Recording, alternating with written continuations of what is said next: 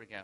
Good morning. My name is Drew Bennett. I'm one of the pastors here, Church of the Redeemer. It's good to see so many of you this morning. We are wrapping up this week and next a series that we've been doing all fall from the life of David out of 1 and 2 Samuel. And we come this morning to the last chapter. We're going to skip way ahead from where we were because Advent is right around the corner. Can you believe that?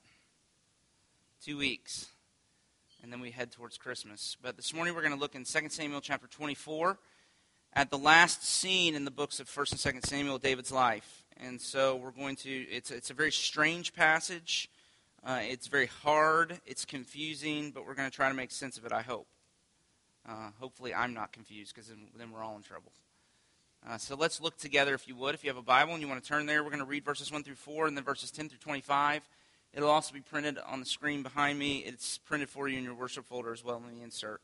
So let's read this passage from the end of David's life, okay? 2 Samuel 24. Again, the anger of the Lord was kindled against Israel, and he incited David against them, saying, "Go, number Israel and Judah." So the king said to Joab, the commander of the army who was with him, "Go through all the tribes of Israel from Dan to Beersheba, and number the people, that I may know the number of the people." But Joab said to the king, "May the Lord your God add to the people 100 times as many as they are, while the eyes of my lord the king still see it. But why does my lord the king delight in this thing?" But the king's word prevailed against Joab and the commanders of the army. So Joab and the commanders of the army went out from the presence of the king to number the people of Israel. And then down to verse 10. But David's heart struck him after he had numbered the people. And David said to the Lord, "I have sinned greatly in what I have done, but now, O Lord, please take away the iniquity of your servant, for I have done very foolishly." And when David arose in the morning, the word of the Lord came to the prophet Gad, David's seer, saying, "Go, say to David, thus says the Lord, 3 things I offer you. Choose one of them, that I may do it to you." So Gad came to David and told him, and he said to him, "Shall 3 years of famine come to you in your land?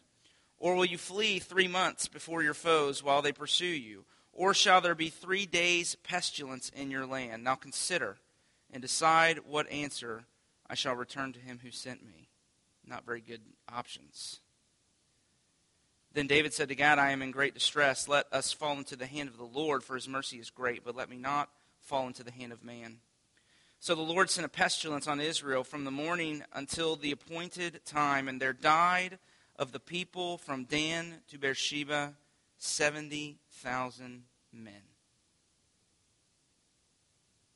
And when the angel stretched out his hand toward Jerusalem to destroy it, the Lord relented from the calamity and said to the angel who was working destruction among the people, "It is enough. Now stay your hand." And the angel of the Lord was by the threshing floor of Araunah, the Jebusite. Then David spoke to the Lord when he saw the angel who was striking the people and said, "Behold, I have sinned and I have done wickedly. But these sheep, what have they done? Please let your hand be against me and against my father's house." And Gad came that day to David and said to him, "Go up, raise an altar to the Lord on the threshing floor of Araunah the Jebusite." So David went up at Gad's word as the Lord commanded. And when Araunah looked down, he saw the king and his servants coming on toward him. And Araunah went out and paid homage to the king with his face to the ground. And Araunah said, "Why has my lord the king come to his servant?" David said, "To buy the threshing floor from you in order to build an altar to the Lord, that the plague may be averted from the people." Then Araunah said to David, "Let my lord the king take and offer up what seems good to him. Here are the oxen for the burnt offering, and the threshing sledges, and the yokes of the oxen for the wood. All this, O king," Araunah gives to the king. And Araunah said to the king, "May the Lord your God accept you." But the king said to Araunah, "No, I will buy it from you for a price. I will not offer burnt offerings to the Lord my God that cost me nothing." So David bought the threshing floor and the oxen for 50 shekels of silver, and David built there an altar to the Lord and offered burnt offerings and peace offerings. So the Lord responded to the plea for the land, and the plague was averted from Israel. This is the word of the Lord. I'm very intimidated by this text as well. These last 4 chapters in the book of 2 Samuel are flashbacks. So chapter 21 through 24 are dischronologized. They're taken out of the rest of the story, and they're flashbacks to events that happened later, at different points in David's life. And so they are meant by the compiler of this material to be a summary of the main themes of his life. And this is true of 2 Samuel chapter 24, and for that reason it's very important. Now, we're going to see three things this morning from this passage that I think are true of everything that we've seen in David's life from the very beginning all the way to this morning, okay? These three things. First, we have to ask the question, what exactly is David's sin? In other words, why is God so mad at him and Israel? So what is his sin? Secondly, how does God deal with his sin? I mean, what does he do in response to David's sin? How does God show both justice and mercy here in this passage? And then thirdly, how does what happens here point to God, what God would ultimately do to deal with sin in the way that David asks him to in his life, to put away his sin, to accept him, and to receive him into his presence? So those three questions, those three issues we've got to deal with this morning under the headings of the census, the plague, and the sacrifice. Okay, those three things. Okay, first, so let's begin, and let's try to make our way through this. First, what is David's sin? I mean, why is God so mad at David here? And the answer, of course, is the census. If you look there at the beginning of the passage, David calls for Joab, the commander of his army, and he gives him a command. He says, go through all the tribes of Israel, from Dan to Beersheba. Dan in the furthest northern part of the country, Beersheba in the furthest south. So go throughout the whole country, he says, and number the people, that I may know the number of the people. He's taking a census. And in the first 5 chapters of the Bible, which we call the Pentateuch, God warns Moses against censuses. But there are also places, if you read really carefully, where he seems to even command them. God commands censuses to be taken. So we've got to ask, then what is it about this census that's so wrong? Why is God angry with David for doing this here in this passage? Okay, so let's think about that for a minute. Because really, if you think about just modern equivalents, there are all kinds of ways that census data can be helpful, right? We take a census to figure out how to get the different governmental agencies to allocate resources where they're most needed. A census can provide helpful information to businesses to help them thrive and to make sure people are cared for and that they have their needs met. But David is not concerned in any way with those kinds of things. David has a much different agenda. And nearly all the commentators make this point. They say what David's doing, if you look, what David is trying to do here is David wants to know how many warriors he has at his disposal. David is trying to ascertain how big his army is. That's what he wants to know. And Joab, you see there, though he isn't portrayed anywhere in these stories as especially astute spiritually, he picks up on what's going on in David's heart. And look what he says there in verse 3. He says, may the Lord your God add to the people 100 times, as many as they are. But why does my Lord the king delight in this thing? So Joab picks up on what's happening in David's heart. He senses that David is somehow hanging his hopes on this census, that he is, his words, he's delighting in it. In other words, he's looking to the results of this census for confidence and security and comfort. And he's trusting in his military might to save him from his enemies rather than trusting in the Lord. And Joab says, danger. Danger. And the result of the census comes back. I didn't print that part of the passage for you. 1.3 million fighting men, 800,000 in Israel and 500,000 in Judah, which by any standard in that day would have been a formidable force. In fact, it's such a big number that most of the commentators say they probably smudged a little. Because the record of ancient societies, there was hardly ever a figure of an army that was this big. I mean, there really are staggering statistics, and I think that's the point. That's the point this author is trying to make in this story. David is in real spiritual danger. He's been successful, right? He's been granted by God victory after victory. The people have prospered under his leadership. The nation has extended its boundaries to unprecedented lengths. Everything is going great. The army is stronger than it ever has been. It's more loyal to David than it ever has been, which means David has more power than he has ever had before. And that's a place of real spiritual danger. That kind of success works against faith. That's the problem. It works against faith. Because with an army like that, here's what happens. See, this is why David's in such danger. With an army that size, David can't feel his need of God. Why does he need God? He's got the largest army in the world. He can just beat up whoever he wants to. And indeed, look what happens in his heart. He's turned away from trusting in God for his victories. He's no longer trusting in God to save him and deliver him from his enemies. This is the way I want to put it. He's becoming less dependent, more self-sufficient. Less dependent, more self-sufficient. And when that happens in the Bible, it's like red lights flashing and sirens going off everywhere. Woo, woo, woo, woo. And there are all kinds of places where I could take us to kind of think through this. But one that really came to mind is if you know the story that happened, kind of the story of Israel as they came out of slavery in Egypt and into the Promised Land, there's a particular part of the story in the book of Joshua, which is a few books to the left of 2 Samuel. And there in the book of Joshua, this ragtag group of people called Israel who serves Yahweh, the true God of heaven and earth, come out from being slaves in Egypt and come into this land that God has promised to deliver to them by his power. And they come to this city named Jericho. And Jericho at the time would have been known as one of the most powerful, the most secure, the most stable, the most armed, and militarily secure places in that part of the world. They come to this city, and God tells them, I'm going to give you the city into your hands. And they have to be thinking, how in the world? There's no way. I mean, they are far superior to us in numbers, far superior to us in weaponry. We have no shot. And God says, I'm going to give it to you. And here's what you're going to do. Here's the strategy. Put your guns away. Guns. They didn't have guns. Put your swords away, right? Put all of your instruments of war down, and we're just going to go for a walk. And we're going to walk around the city one time for a number of days. And then on the seventh day, they walked around the city 7 times. And God says, when you get around there the 7th time, I want you all to shout as loud as you can. And when you shout, I'm going to deliver the city into your hands. And so here is this far superior group of people walking around the city, claiming it to be God's. They have to be being jeered and taunted at from the walls. And yet, when they lift up their voice to shout to God, the walls come crumbling down.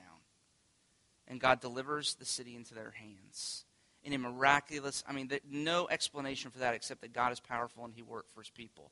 But in the next chapter, what happens is so they've occupied Jericho, and they've had this incredible military defeat, and then they look down in the valley at this little tiny city down there that's of no real consequence, and the city's called Ai. And so Joshua says, let's send some people down there to kind of scout it out. The scouts come back and report, there's only about 2,000 people down there. There's no need to send the whole army. Let's just send 2,000 or 3,000 guys down there, and let's go wipe them out. Joshua doesn't pray. He doesn't seek the Lord. Hey, look what God just did. That's a little city. So they send 3,000 people down there, and they get routed. Now what's happened? They've gone from being dependent to being self-sufficient. It's the exact same thing that's happened in David's life. Think about David here in 2 Samuel 24, the king who has all power, who can do whatever he wants to, versus that ruddy young man who came to the battlefield in 1 Samuel 17, and there was a giant out there who was taunting God's people, and everybody was cowering in fear, and he said, what are we doing, guys? We serve the Lord God of heaven and earth. Let's go get that guy. And he put, 5 stones in his pocket and took a slingshot out against a giant that he had no business fighting. And he said, I don't come against you with sword or spear. I come against you, Goliath, in the name of the Lord my God. He had no business being on that battlefield. But his faith in God was amazing. It was tremendous. And yet what's happened is over the course of time, he's gone from being the young man who is willing just by faith in God of heaven and earth, the God of the armies of Israel, to go out against a giant that he had no business fighting. He's gone from being that person to being this king who wants to count up the number of his army so he can figure out, good. Less dependent, more self-sufficient. And what this is trying to teach us is this is what sin is. This is kind of the underbelly of all the ways we struggle with sin. Sin's more than just breaking the rules. Martin Luther's famous quote is, the reason you break any of the 10 Commandments is because before you break them, you've already broken the first. Right? That, in other words, there's something other than God that's your functional Savior, that we are looking to something, either to power or to wealth or to a particular relationship or whatever it might be. We're looking to that thing for happiness and security. We're delighting. We begin to delight in that thing, whether it be a green arrow pointing up or the profit margin in our business or whatever it might be, and that thing comes into our hearts and becomes the core of our strength and our security and our peace. And the Scripture warns over and over and over again about living this way. I was reading a couple passages in Jeremiah, and in Jeremiah 17, verses 5 through 8, we read this, and I just want to read it to you. I should have made it part of our call to worship or something, but I didn't get there fast enough. Jeremiah says, "Cursed is the man who trusts in man and makes his flesh his strength." And that's exactly what David's doing here. "Whose heart turns away from the Lord. He's like a shrub in the desert and shall not see any good. He shall dwell in the parched places of the wilderness. But blessed is the man who trusts in the Lord. Whose trust is in the Lord. He will be like a tree planted by water that sends out its root by the stream and does not fear when heat comes, for its leaves remain green, and it is not anxious in the year of drought, for it does not cease to bear fruit." Again in Jeremiah chapter 9. Let me just read this to you. "Let not the wise man boast in his wisdom. Let not the mighty man boast in his might. Let not the rich man boast in his riches, but let him who boasts boast in this, that he knows me, that I am the Lord, who practice steadfast love." And that word boast there is a very specific, very significant meaning to the people that Jeremiah was writing to. If you've ever seen the movie Braveheart, and if you haven't, shame on you. No, I guess it's a good movie, right? If you remember, they're on one of the battlefields in the movie, and the men are kind of trembling because they notice that the English army that they're going out against is far greater than theirs, and they're outnumbered, 3-1 or whatever it might be, and they're all standing there saying, "What are we doing here? We have no business being here. How in the world are we?" They're shaking, and they're contemplating leaving and going back to their farms and going back to their families, and then all of a sudden William Wallace comes riding up, right? And his face is painted in that blue stuff, and he goes in front of them with his horse, and he starts to yell at them, and "Come on, we can take these people. We can do this. We can win this battle." And he begins to rouse them up, and then pretty soon, right, all of a sudden, these men who've been cowering and thinking there's nothing we can do, all of a sudden now they're yelling and they're flashing the army on the other side of the thing and taunting them. So something's happened, right? This man's coming. Somehow his words have given them courage, or it's the whole Drew Brees thing. Have you seen the commercial with the Drew Brees thing where he's getting his guys ready to go into the game? I can't even, it's a pretty cool cadence. I can't even do it, right? Or the Ray Lewis, "What time is it? It's game time. What time is it? Game time." And then all of a sudden these crazy people break out of the huddle and they're ready to kill somebody on the football field. Right? What's happening? That's a boast. That's what the Old Testament means by a boast. It's a ritual boast. In other words, it was a way to get people who were cowardly or fearful to go out into the world or go out into the battle with strength and security. So your boast is the thing which you're looking to for confidence and security. It's what gives you the energy and gives you the courage to go out into the world to do battle. And for David, it was a large army. But for others, it's knowing that you have enough money to provide for any need you might have. Whatever it might be, but what Jeremiah says is that those things won't ultimately work. That no matter how big your army is, there's always a bigger army. That no matter how much money you have, how deep your pockets might be, it can't protect you from cancer. And so we look for security and confidence and strength in all of these things, but not in God. But Jeremiah says, no, don't do that. Boast in the Lord who shows steadfast love. That's where your boast should be. He's the one that should give you confidence that he's for you. And so what ultimately we're being called to here is to, if you want to use the terminology the Scripture uses, David has really failed to live by faith and instead has chosen to live by sight. He's even breaking with protocol here because Israel, by God's command, had no standing army. There was no standing army in Israel. And the point was that, in a typical military engagement, it would go something like this. There would be a threat. There would be an enemy army that comes up against Israel. And then what they would do is they would sound a trumpet throughout all the land. And then people would gather to the cause. And they would meet the threat. God would fight for them in battle. And then once the battle was over, they would go back to their wives and go back to their crops and carry on with their life as usual. But what David's wanting to do is David's trying to figure out how to have a standing army and to amass power so that anytime he might need to call on someone, there's no need to trust in God because he's got these millions of troops waiting over here to do his bidding.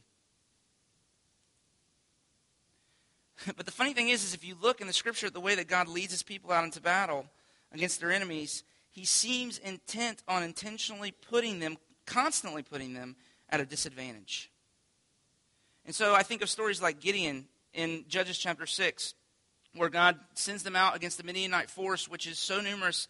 The camels are like grains of sand on the seashore, the Bible says. And yet he tells Gideon, who has 40,000 men, you've got too many people. Excuse me? Let's take this 40,000 down to 10,000. Okay, I'm still a little uncomfortable with this. God comes back. Gideon, you still have too many people. And the 10,000 becomes 300. And then God says, okay, take these 300 and go out, but leave your swords here. I want you to take a torch and I want you to take a trumpet. I mean, you want to say, are you really? Really? Are you kidding? And with 300 men, armed with torches and trumpets, God roots the Midianite horde. There's another story in 2 Chronicles chapter 20, and this is one of my favorites, where Jehoshaphat is leading the people of Israel out into army against this amassing of nations that have come against the people of God. And God, the Lord says, this is the greatest thing. He says, here's what I want you to do, Jehoshaphat. Take the singers and put them in the front of the army. Now, last time I checked, singers are not necessarily the greatest warriors. Hey, I know, Terry, with the exception of Terry. But I don't think you're going to put the cast of Glee out in front of your army. You with me? Put the warriors in the back, put the choir in the front, and let's go. And yet they go out and they begin to sing praises to God, and as they sing praises to God, he strikes down the enemy. And they don't even have to lift a finger. And this is the way God does battle. Because he wants us to walk by faith, not by sight. And yet David is doing the exact opposite. He's trying to amass power. God orchestrates our circumstances so that we have no choice but to fall into his hands. Because that's what he wants us to fall into his hands and to look to his strength and steadfast love to save us. But David's sin is to look to the strength of his army for security. He's trusting in man. He's making flesh his strength. His boast in his military might, not that he knows the Lord who practices steadfast love. And that's the sin underneath all sins. It's unbelief. And that's why God's so angry. Now, how does God deal with their sin? And the answer, of course, is the plague. If you look at verse 1, you'll see this striking language. The anger of the Lord was kindled against Israel, and he incited David against them. Now, in 1 Chronicles, same story, told from a different perspective. We're told that it was Satan that incited David to take the census. Here it's God who incites him, so which is it? And the answer, I think, is both. It's the narrator's way of saying that nothing, not even our sin or the activity of the supernatural powers of darkness, is outside of the sovereign authority and control of God. Amen? And a lot of people have trouble with that. See, they read this and they say, see, this right here is why I'm not a religious person. I mean, this is horrible. I mean, who wants a God like this? And this is the part of the sermon that just really kind of makes me nervous and scares me, because what we see here going on with this plague, where God comes and begins to deal with the sin of his people, is in many ways just a foreshadowing of what he promises to do at the end of the ages, when he will come for the second time, and Jesus will gather the nations before him to judge them, and he will send those who are rebellious against him into outer darkness where there is weeping and gnashing of teeth, what we call hell. We don't like to think about this stuff anymore. We don't preach sermons like the sermons that used to get preached on this. And I think of a sermon by Jonathan Edwards that became very famous, which many of you are probably familiar with, where he talked about the judgment of God against sin in a very profound way. The sermon was called Sinners in the Hands of an Angry God. And you see here God sending a plague out against Israel for their sin, him killing 70,000 people and just decimating the people. And you think, who wants, it's just hard for us to wrap our brains around that. But guys like Jonathan Edwards tried to make sense of this in talking about hell. And here's some of the things that Edwards said in that sermon about just the reality of our facing the wrath of God if we do not repent of our sins and turn to Jesus, our destiny being hell. He says things like this, and I want to read a couple of these passages from this sermon to you because it's just so hard, but yet so, I think, necessary. He says, for example, your wickedness makes you, as it were, heavy as lead, and to tend downwards with great weight and pressure towards hell. And if God should let you go, you would immediately sink and swiftly descend and plunge into the bottomless gulf. And your own care and prudence and best contrivance and all of your righteousness would have no more influence to uphold you and to keep you out of hell than a spider's web would have of stopping a falling rock. He goes on. The sermon never really turns and gets very cheery, by the way. It's just kind of... He says, the wrath of God is like great waters that are dammed for the present, and they increase more and more and rise higher and higher till an outlet is given, and the longer the stream is stopped, the more rapid and mighty is its course once it is loosed. It is true that judgment against your evil works has not been executed hitherto. The floods of God's vengeance have been withheld, but your guilt in the meantime is constantly increasing. You are every day treasuring up more wrath. The waters are constantly rising, waxing more and more might, and there's nothing but the mere pleasure of God that holds the waters back, that are unwilling to be stopped and pressed hard to go forward. Just one more. He says later in that sermon, the bow of God's wrath is bent, and the arrow made ready on the string, and justice bends the arrow at your heart and strains the bow, and it is nothing but the mere pleasure of God, and that of an angry God, which without any promise or obligation at all, that keeps the arrow one moment from being made drunk with your blood. We read things like that, and we just say, I got a problem with that. I mean, I got a problem with this whole idea of, whatever David did, was it really bad enough to merit a plague that killed 70,000? I mean, I've got a problem with that. And even more than that, the idea of hell is just problematic to a lot of people. And I would say the reason I think we have such a problem with this is really, you could boil it down to these two things, that we have domesticated the holiness and justice of God. I mean, we fail to see that God must punish wickedness, that the foundation of his throne is righteousness and justice. And if he does not deal with sin according to his justice, then the world will literally come off its axis and be destroyed. C.S. Lewis understood this. And so in the Chronicles of Narnia, when Edmund comes with the White Witch, you might remember the scene in the movie or read the book, and the White Witch says, he's a traitor, and he's declared a traitor, and the White Witch comes to Aslan, and his brothers and sisters are there, and they're saying, Aslan, do something, do something, do something. And the White Witch says, Aslan knows that unless I have his blood as the law demands, all of Narnia will be overturned and perish in fire and water. I mean, God must punish sin, or the world will come unhinged. But we've domesticated his holiness and justice. And we've done that because, on the other hand, we've domesticated sin. And you see it everywhere. Sin's not that really, not really that big a deal. And we've domesticated holiness and justice, and we've domesticated sin. And so we look at this, we say 70,000 men dead in under 3 days. And how could God do this? I mean, why in the world, you're telling me I need to put my hands into a God? Why in the world would I put myself into the hands of a God like that? I'll take my little green arrow pointing up, thank you very much.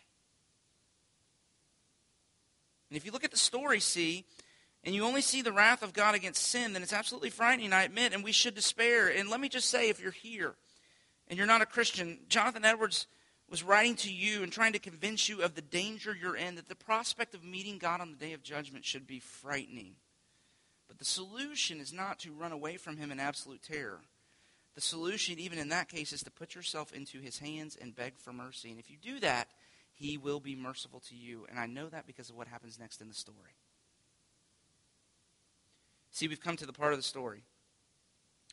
Every great story is like this, where there's a moment of absolute despair.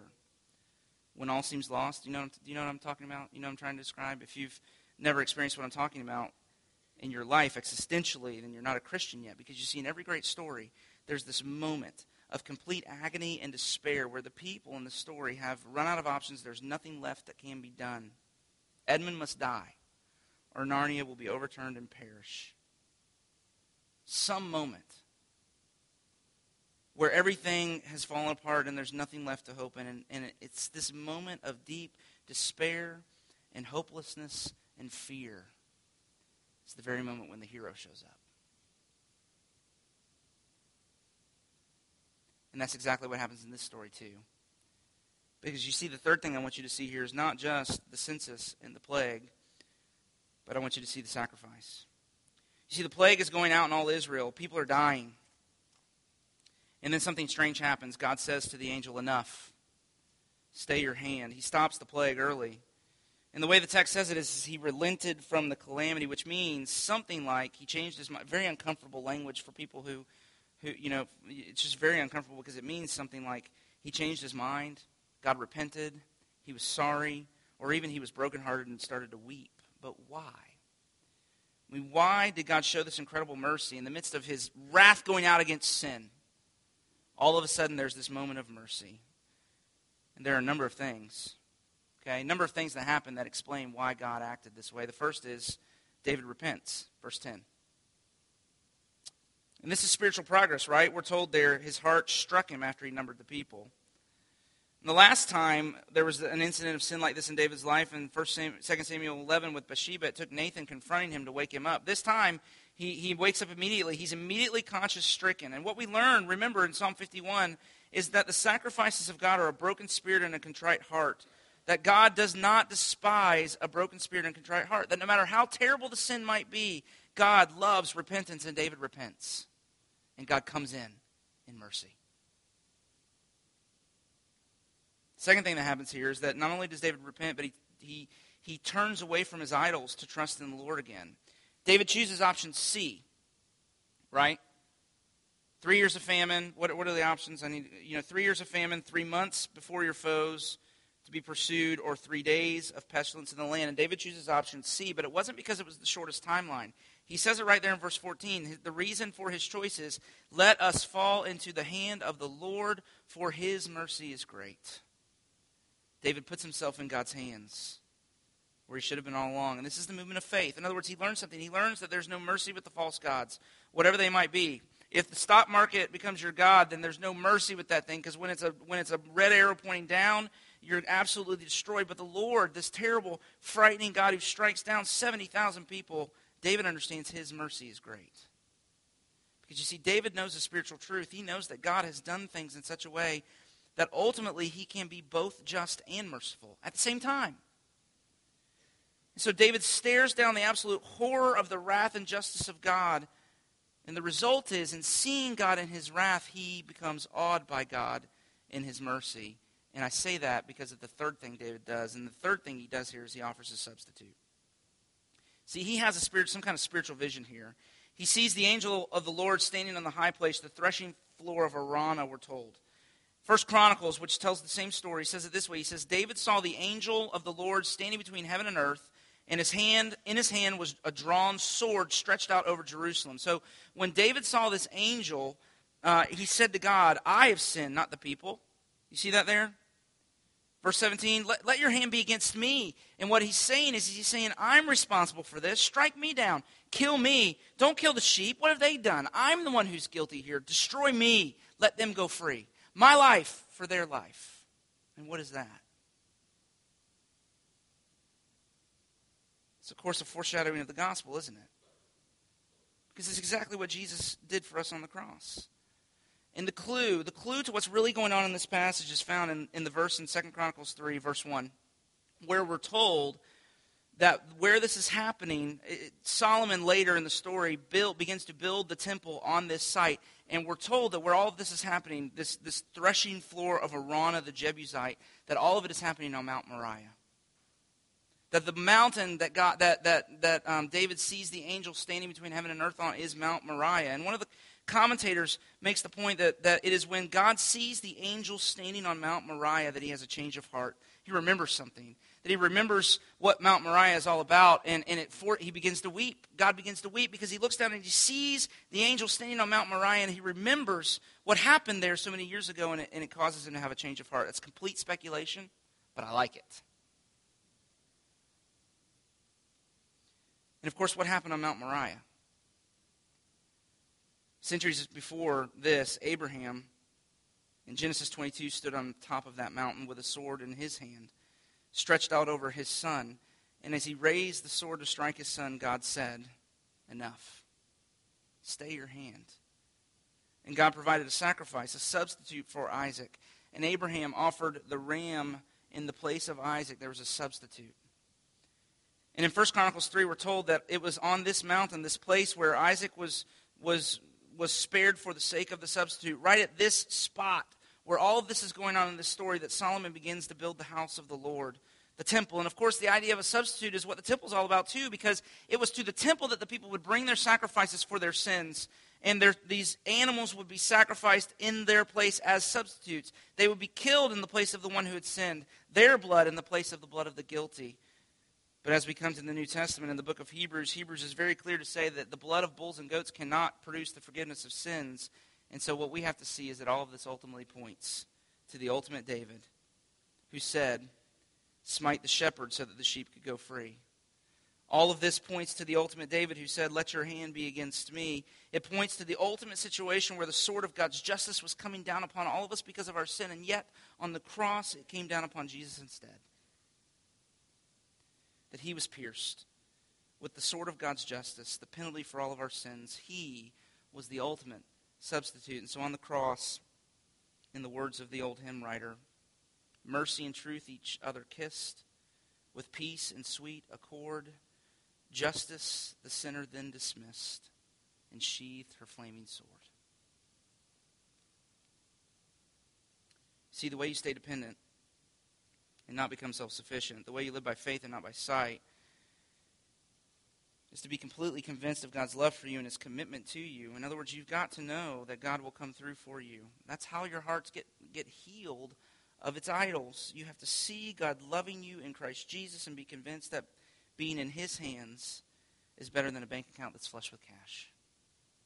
And that's exactly what this passage... See, do you see the horrible wrath of God against sin? He hates it. And yet, in the frightening view of his wrath, does it begin to cause you to be awed by the steps that he would undergo to provide mercy for those who will seek refuge in him through the blood of Jesus? Think about it.